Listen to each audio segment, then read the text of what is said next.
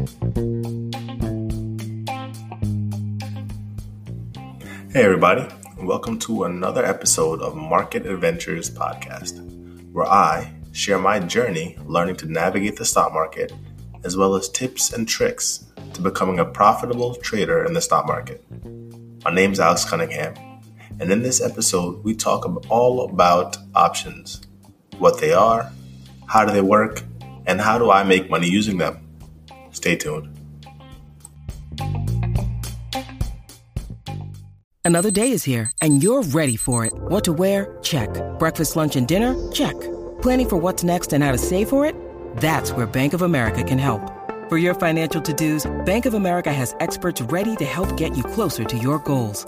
Get started at one of our local financial centers or 24/7 in our mobile banking app.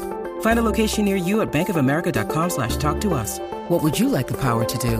Mobile banking requires downloading the app and is only available for select devices. Message and data rates may apply. Bank of America N.A., member FDIC. So here's my disclaimer. I am not a registered investment advisor or securities broker or dealer. These are my thoughts and not advice. Seek your own education or you will lose money.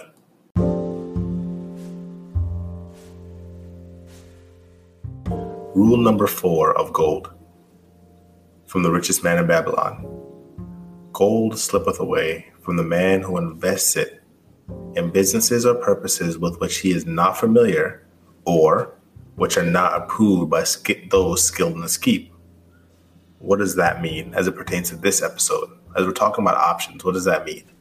Money will leave you if you invest it in businesses or purposes with which you're not familiar, or you're investing it in something that's not approved by those who do know how to invest the money, right? Who are skilled in its keep, right? What does that mean as it pertains to this episode?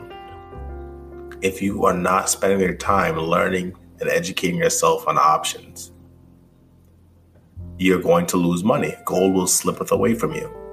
Take the time to learn how to trade options.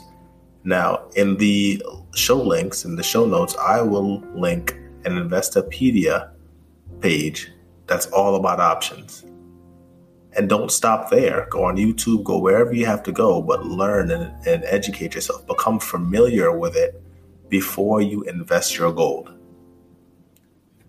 Now, what are options contracts? Options contracts are contracts between a buyer and a seller that offers the buyer the opportunity to buy or sell depending on the type of contract they hold, the underlying asset. Now, what does that mean? An option allows you to buy 100 shares. Commonly, there are different types of option contracts, but as you will come in contact with, generally, it allows you to buy or sell a certain underlying asset.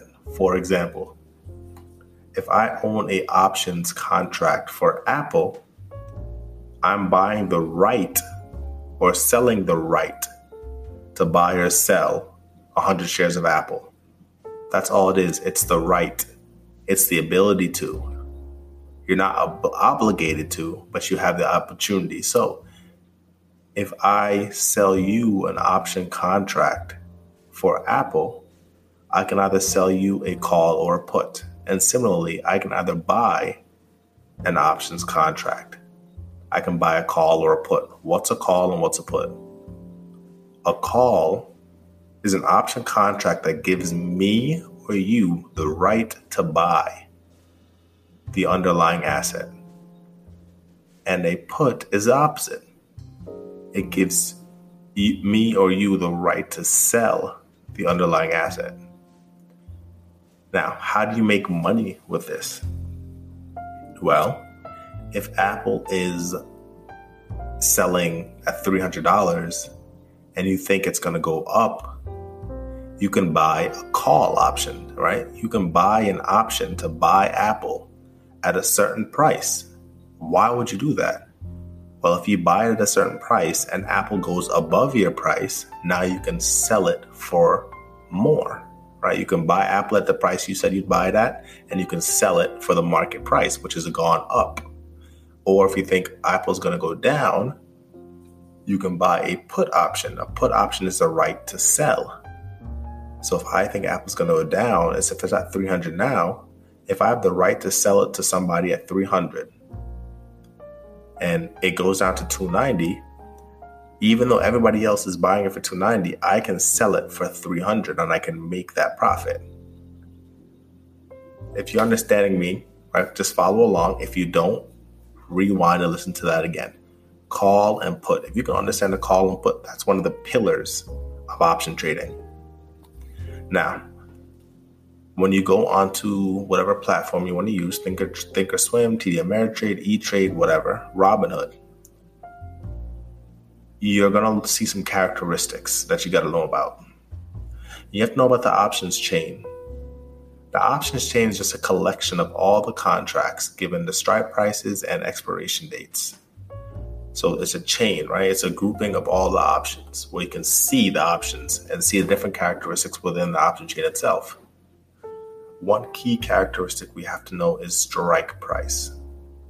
Strike price is the price that you think the option may or may not go to. So we talk about Apple again.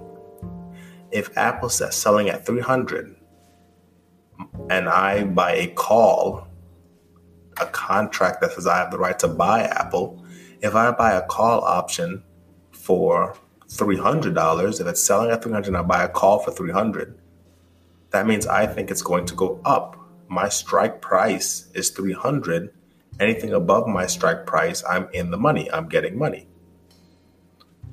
Now, if I push my strike price even further and I say, okay, it's at 300, my strike price is 310. That means my contract, my right to buy, goes in the money after 310, right? So strike price has nothing to do with what you're paying for it. Strike price is the price where you think the stock may or may not go. And you're buying, you're selling your contracts around the strike price. Now, there's also the expiration date. Something else you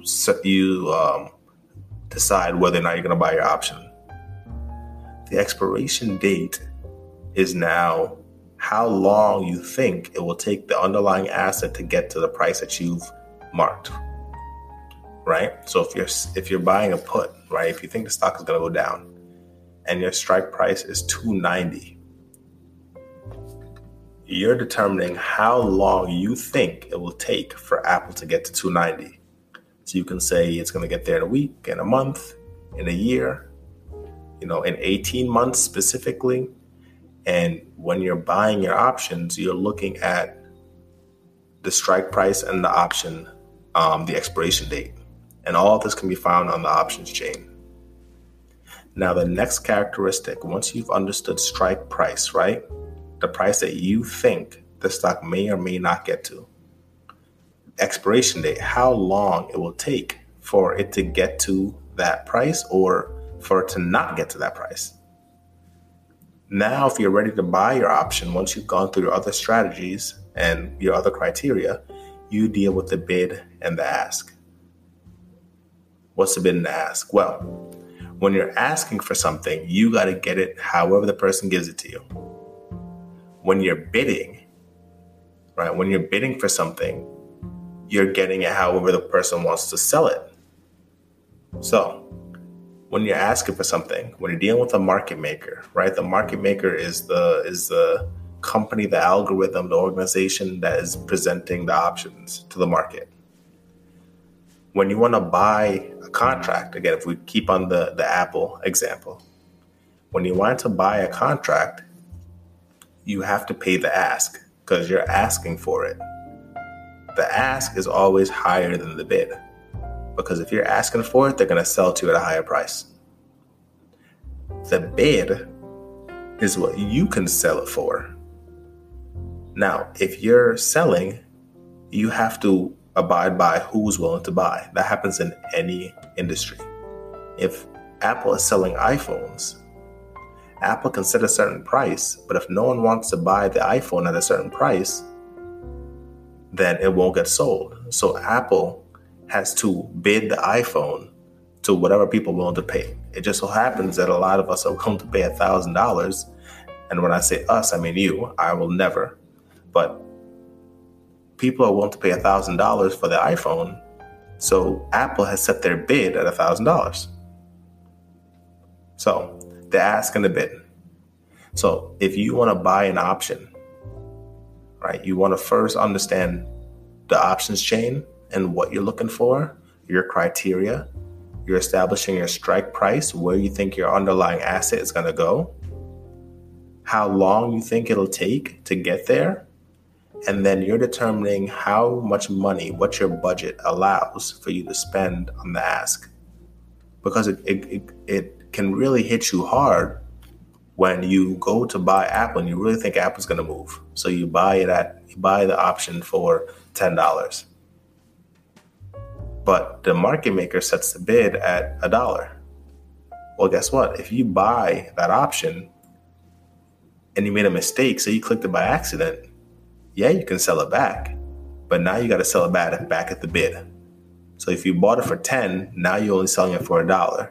You lost $9 by not following a proven strategy, by not looking out for the spreads. Because the bid and the ask will always have a spread.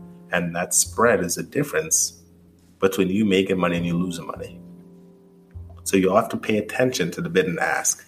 It's very, very important. So we've gone through the characteristics. We've gone to the base, right? The call and the put. We've gone through the characteristics, which are essentially the foundation, right? The pillars.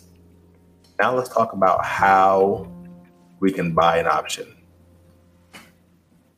Now, an option has 3 values. It has intrinsic value, time value, and what's called premium. Now, premium is how much you're paying for the contract. It's made up of 2 values. So time value and intrinsic value make up the premium, in addition to some other things, right? Time value is how much time do you have till maturity. So if I own Apple, if I own a contract, a call option on Apple, we'll use calls because it's easier for people to understand how to use a call. If I have a call option on Apple and Apple's at 300, my call option is for 310. My contract will be worth a lot more if I have an entire year for Apple to get there, right? Because, more time gives you more opportunity for them to come up with a new iPhone, for them to open a new store, whatever. And for it to go from 300 to 310, that time value, how much time I have, is inside of my contract, right? Now, then if you're doing the 300 to 310 thing again, and you only have a week, well, now that's a lot less value in that contract for someone to want to buy, because if you only have a week for it to go from 300 to 310, that's a lot less likely than an entire year. Now, the next value, which is very important to understand both of these, is intrinsic value. Intrinsic value is how much money is actually inside the contract. So intrinsic value is if I own a contract for 300 and I think it's going to go to 310 and I have a year. If it gets to 310 tomorrow, right, anything above that is called intrinsic value. That means I'm in the money, right? Again, IN, right? The prefix for intrinsic, IN. So if I have a contract that says it's going to go to 310, a call option, and it's at 312 now, the difference between 310 and 312 is my intrinsic value. That's $2 of value.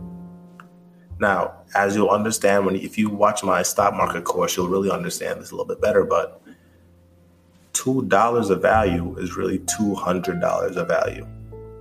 Why? Because $2 on one individual stock or share of stock, an option gives you control of 100 of those shares. So $2 on one times 100 is 200. So if I own a call option at 310 and the current price for a share of Apple is at 312, I own $2 worth of value. And then any other cost for the contract on top of that is time value, right? If I own $2 of intrinsic value already and I have another year, then I'm going to have a lot of time value on top of that contract. So that contract is now worth 200 plus time value, right? Now, if I only have a day and I'm $200 in the money, right, or $2 in the money, then I have less time value on that contract because the time's about to run out, but I own intrinsic value. Now, again, if you don't understand that, repeat it, listen to it again, rewind it, listen to it again. Go to Investopedia, to the link I posted. Click on the link, look at it, read over it. You want to understand it because remember, gold slippeth away from something you're not familiar with. Get familiar with it. Remember, premium is how much you're paying for the contract. So premium is a combination of time value and intrinsic value, right? You're going to pay. If I'm buying a contract on Apple for 310 and it's at 312, I'm paying that intrinsic value. I have to pay for it because it's already in the contract. I'm paying that in the premium. And I'm also paying whatever time is left on the contract. I'm paying for that time value as well. Right? Premium is how much you're paying for the contract, and the premium is determined by how much time is left and how close to being in the money the contract is, or how far in the money the contract is. Now let's go on to so now that we understand how the contracts are priced, we understand how we read the option chain and what exactly we're looking at. Okay, so how do I find contracts to buy so I can make that intrinsic value and time value and make some money? Okay, I'm going to tell you how I find contracts. Not how I find options contracts. Okay, so the first thing I do is I look at the underlying price action. If the price action of the underlying asset, ABC stock, if ABC stock or XYZ stock is going up, I understand the underlying price action is moving up, right? It's increasing, right? So now I'm looking at my options and I'm deciding whether or not I want to be on the front side or the back side. Do I think that this underlying price action is going to turn around? Do I see clues and hints that it's turning around and I want to buy a put that says it's going to go down? Or can I find a cheap option, right, with a low premium that I can buy to follow the current price action? Okay, do I think the price action is going to reverse, or do I want to follow the current trend? So I'm looking at the underlying price action. Now, the next thing I do, and this one is super important, a lot of people don't look at this, is the history of movement for the stock. Is this stock a fast mover or is it a slow mover? Right? Historically, something like utilities. The utility sector generally has a lot of slow-moving stocks. The tech sector, however, generally has a lot of fast-moving stocks. If you look at biotechs, like pharmaceutical companies, they're generally slow movers, but they have a history of making erratic movements based on whether or not their drugs get approved. If their drugs get approved, they can move a lot in one day, in a few minutes. You want to understand the history of the stock you're dealing with. So you want to start out with a small watch list and spend a couple months learning how the stocks move on your watch list. This is going to take time, but you're building a relationship. You're building an understanding, right? So for me, an example is I was in love with AT&T stock a while back. Right? That's a mistake. Don't fall in love with a stock because the stock doesn't love you back. You want to learn about it. AT&T is a slow mover. Historically, I thought it should move at a certain speed, and I was buying contracts based on my opinion. Your opinion doesn't mean a damn thing in the market, right? Your feelings, right? Understand how the stock moves, because if you don't, you'll be like me and waste money in a stock that doesn't move fast. and you're buying contracts with a little bit of time, which means I'm losing all my money in premium. Okay, now the next thing you want to do is once you understand the underlying price action, once you understand how the stock moves, you have to decide, is your goal to get in the money? Is your goal to get intrinsic value and to get money based on your contract going in the money? Or are you trying to, or am I trying to get a momentum flip? For example, if AMD, right, which is a tech sector stock, moves particularly fast, do I want to buy AMD to get in the money, or do I want to make money off of the momentum? Like, how fast is this stock moving, and can I get a lot of time value out of it because other people think it's going to get in the money? Right? That's the next thing. It's a game. I can make money on either the momentum of the stock or getting in the money.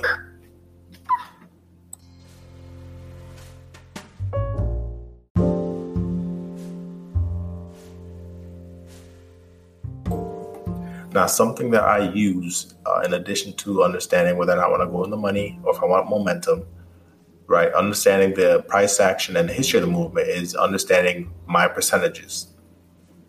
Right? If I personally, my belief, again, not advice, my belief is that the stocks that I watch can move 7% in 2 weeks. So when I'm buying my contracts, if I'm buying a call or a put, if I can't find something that's very close to the money or in the money for a price that I'm willing to pay, I will risk buying a contract with an expiration date 2 weeks out or more if I can get something within 7%. Now, I've had a lot of success with this. Now, generally, when I buy my contracts, I want more time. I want a month or 2 months or something like that. Also, depending on how fast the underlying asset moves. But for me and my history and my success so far, if I can get a contract for a price that I'm willing to pay, that's around 7% or less out of the money. If I can get one for an expiration date 2 weeks away, generally those for me are winners.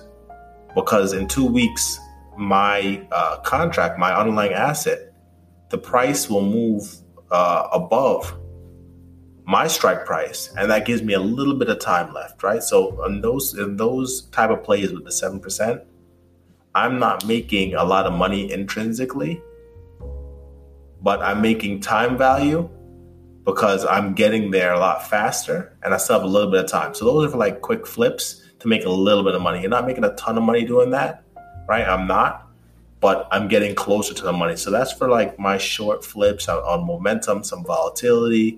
If I know something's going to happen, like earnings, stock splits, etc. That my 7% rule has been pretty successful for me. Now, who's providing the contracts? Remember, I mentioned market makers before. Market makers, again, are the algorithms, the computers. Those are the people that are creating the contracts for us to buy.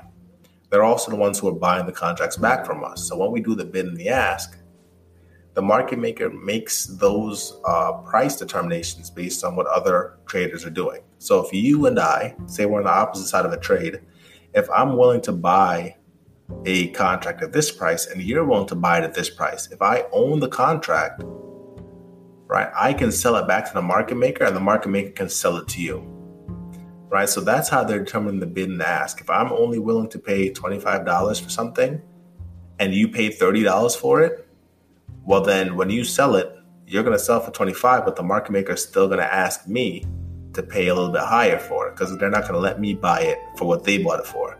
They always want to make their money, right? And that's what that spread is. So the market maker makes their money based on the spreads for the most part, or you buying contracts that go worthless and they make their money on the ask in that sense. But what you're going to understand is those algorithms are set to move in a certain way and react in a certain way. So in your education, you want to take some time to understand how the algorithms work. The best way to do that is to paper trade. The best way to do that is to practice, because you can read as much as you want. But the reality of it is, when you're actually in the game and seeing it move real time, you'll have a better understanding of how the market makers price their contracts, and that will in turn determine how you can pay for your contracts and make your money, and how much money, how profitable you can be, and how much risk you're putting on the table. Right? When there's a lot of volatility, the market makers tend to price things and increase the spreads, because if they don't know where the stock is going, they got to make sure they make their money. So for example, if you go out there and you see an ask for 180 and a bid for 20, right, $1.80, and you see a bill for 20 cents, stay away from that, because you go and buy that for 180 because the market maker doesn't know how much volatility is in the market, right? Because the market maker will literally not know and will increase the spreads on all their contracts because they don't want to lose money either, right? If they're increasing their spreads and you see something like that, you don't want to jump in on the ask side, because again, if you're buying at the ask or you're buying anywhere in the middle, right? Say the ask is 180, but you can buy it for 160, whatever. Look at the bid. Because if whatever you buy it for, remember, you can only sell it at the bid, right? Those are the dangers. You can lose all your money very quickly. You can put in $20 or $100. If you don't look at the bid before you buy, you can lose your money very quickly. Stocks can be very, very volatile, and options, being derivatives of stocks, move way faster than stocks do. Right? There's a lot more emotion involved in options. There's a lot more volatility in options. You could lose your money very quickly. Now, I generally like options because you have a set amount you can lose, your original investment, right? But there are ways, right, different techniques where you can lose more than your original investment. One example of that is debit spreads. You can lose more than you originally invested by doing spreads and other types of techniques. Now, does it mean don't do them? No. I use debit spreads. I use credit spreads, but I understand the risk. I understand that if I put in $20, I can end up losing $100. But I also build a strategy around these things to mitigate and make sure that my risk is measurable and understandable, and I know ways to get out of my risk. Right? I know ways how to take the profit out before I end up losing my original investment or more than my investment. But options are very fast, but that's what makes it exciting. That's what makes this stock market, that's what makes it an adventure, right? It's not a stroll, it's an adventure because it's exciting. There's a lot of things that can happen. And when you learn the game, you can really have fun doing this while also making money on your efforts, right? Now, to find some other ways to make money in the stock market, see episode 4, Ways to Make Money in the Stock Market, and check out my stock market course where I talk a little bit more about options. I show some examples on how to actually trade them. So if you want to see what the option chain looks like and how someone navigates it, check out my stock market course. That'll be in the show notes. And a new section for this week is called the Trade of the Week. Now, my trade of the week is going to be my trade last week that I'm going to detail for you. My trade was on Slack, right? Now, their ticker symbol is WORK, right? WORK. Slack is a video conferencing software, which obviously has gone up because of these COVID-19. Now, the contract I bought on Monday last week on the 19th, what day was Monday? On Monday last week, on the 15th, I bought a call option, a 34 strike price call option for 30 cents. The expiration day was that Friday. I bought it on Monday. The expiration day was that Friday, the 19th.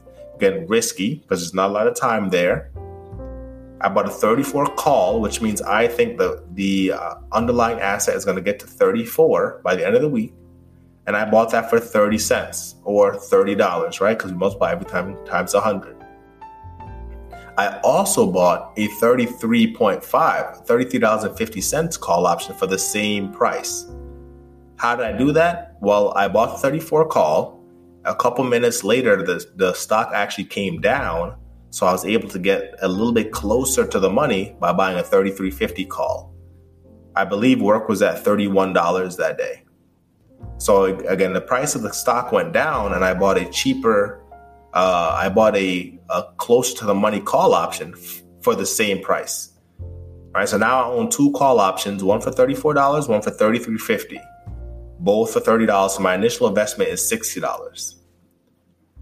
Now on Tuesday, the next day, I sold my 34 call, the one that was further out the money by 50 cents. I sold that for $36.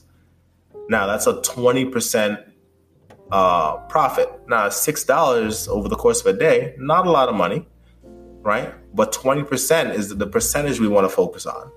Because if I had put in $100, I would have made $20, and vice versa. As you scale up, that percentage is what really matters. And I'll explain that a little bit more later.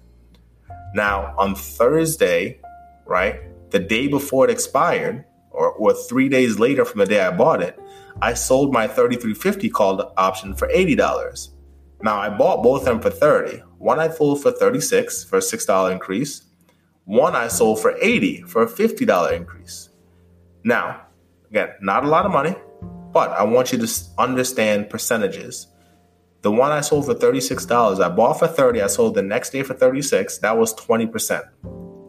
The one I bought on Monday and sold on Thursday, the 33.50 call option, was 167%, which means I not only doubled my money, I increased it by, I believe, 2.5. Right? I spent $30 and I made $80. Right? 167% is okay. It's good. Right? But understand, you see those differences, 20% versus 167%. I really wanted you guys to hear this and understand it. You want to keep testing new strategies, right? I had never previously watched Work or Slack, right? A lot of these communications I really didn't bother with because until now I didn't see a need for teleconferencing until the coronavirus pandemic. But Work or Slack, as it is, Slack Technologies is a new ticker for me, a new asset for me to understand. So I'm learning how Slack moves based on volatility and time and different factors. So those are the reasons why I bought these contracts, and I only bought one of each, right? Because I'm testing this underlying asset. And I remember I mentioned to you, it's important to understand how the asset moves. So not only did I look at the history, I jumped into it to understand how it moves. Now, you want to keep testing new strategies. Again, had I 10x these trades, right, I bought a few more contracts of each, I would have put on the table a couple $100 and made several hundred or even thousands I could have made because it's 167%, right? So anything I had put in to that trade, I could have multiplied it by 167%, right? Or if you combine the two, almost 200%. Again, in options, 167% is not a big increase, but that just shows the power of how much money I can multiply in the course of only 3 or 4 days, or 1 or 2 days, depending on how fast the underlying asset moves, right? So this is what I want you to learn, right? These 3 steps before you get to the ultimate one, right? You want to learn. So why did I buy these contracts? Why did I buy them at $30? Why did I buy only one of them? Why did I sell one so quickly and for only 20% increase? You want to learn, right? You want to learn how the stock moves based on the news or just generally without any news or volatility, whatever. You want to understand how the stock moves. You want to learn how you want to enter the trade, right? I bought a call option. I could have sold a call option. I could have sold a put. I could have bought a put. I could have done a strangle, a butterfly, any of those things. I could have done a lot of different strategies. I want to learn how I want to adjust the trade. Next, you want to test, right? Like I did in this trade of the week. I tested these strategies. And then I want to perfect it. So now that I understand how work moves, I want to perfect the way I trade work based on the broader market movement. And once I learn and I test and I perfect, quote unquote, right? Because there is no perfect. But once I have a very good understanding of my strategies, then I can scale up. Then I turn the $60 I originally invested, then I turn that 60 into 600 in the course of 2 or 3 days. Then I turn that 60 into 6,000 in the course of a month, right? Then I scale up. Learn, test, perfect, scale up. Learn, test, perfect, then you scale up. Right? Remember, gold slippeth away from a man or woman who invests it in businesses or purposes which he is not familiar. Right? Learn and test, or which are not approved by those skilled in its keep. Be skilled. Right? This is approved by everybody who makes money in the world. People approve the stock market. So we don't have to worry about that. But we have to learn and test, right? We have to become familiar. We want to perfect. And then we want to scale up and make our money.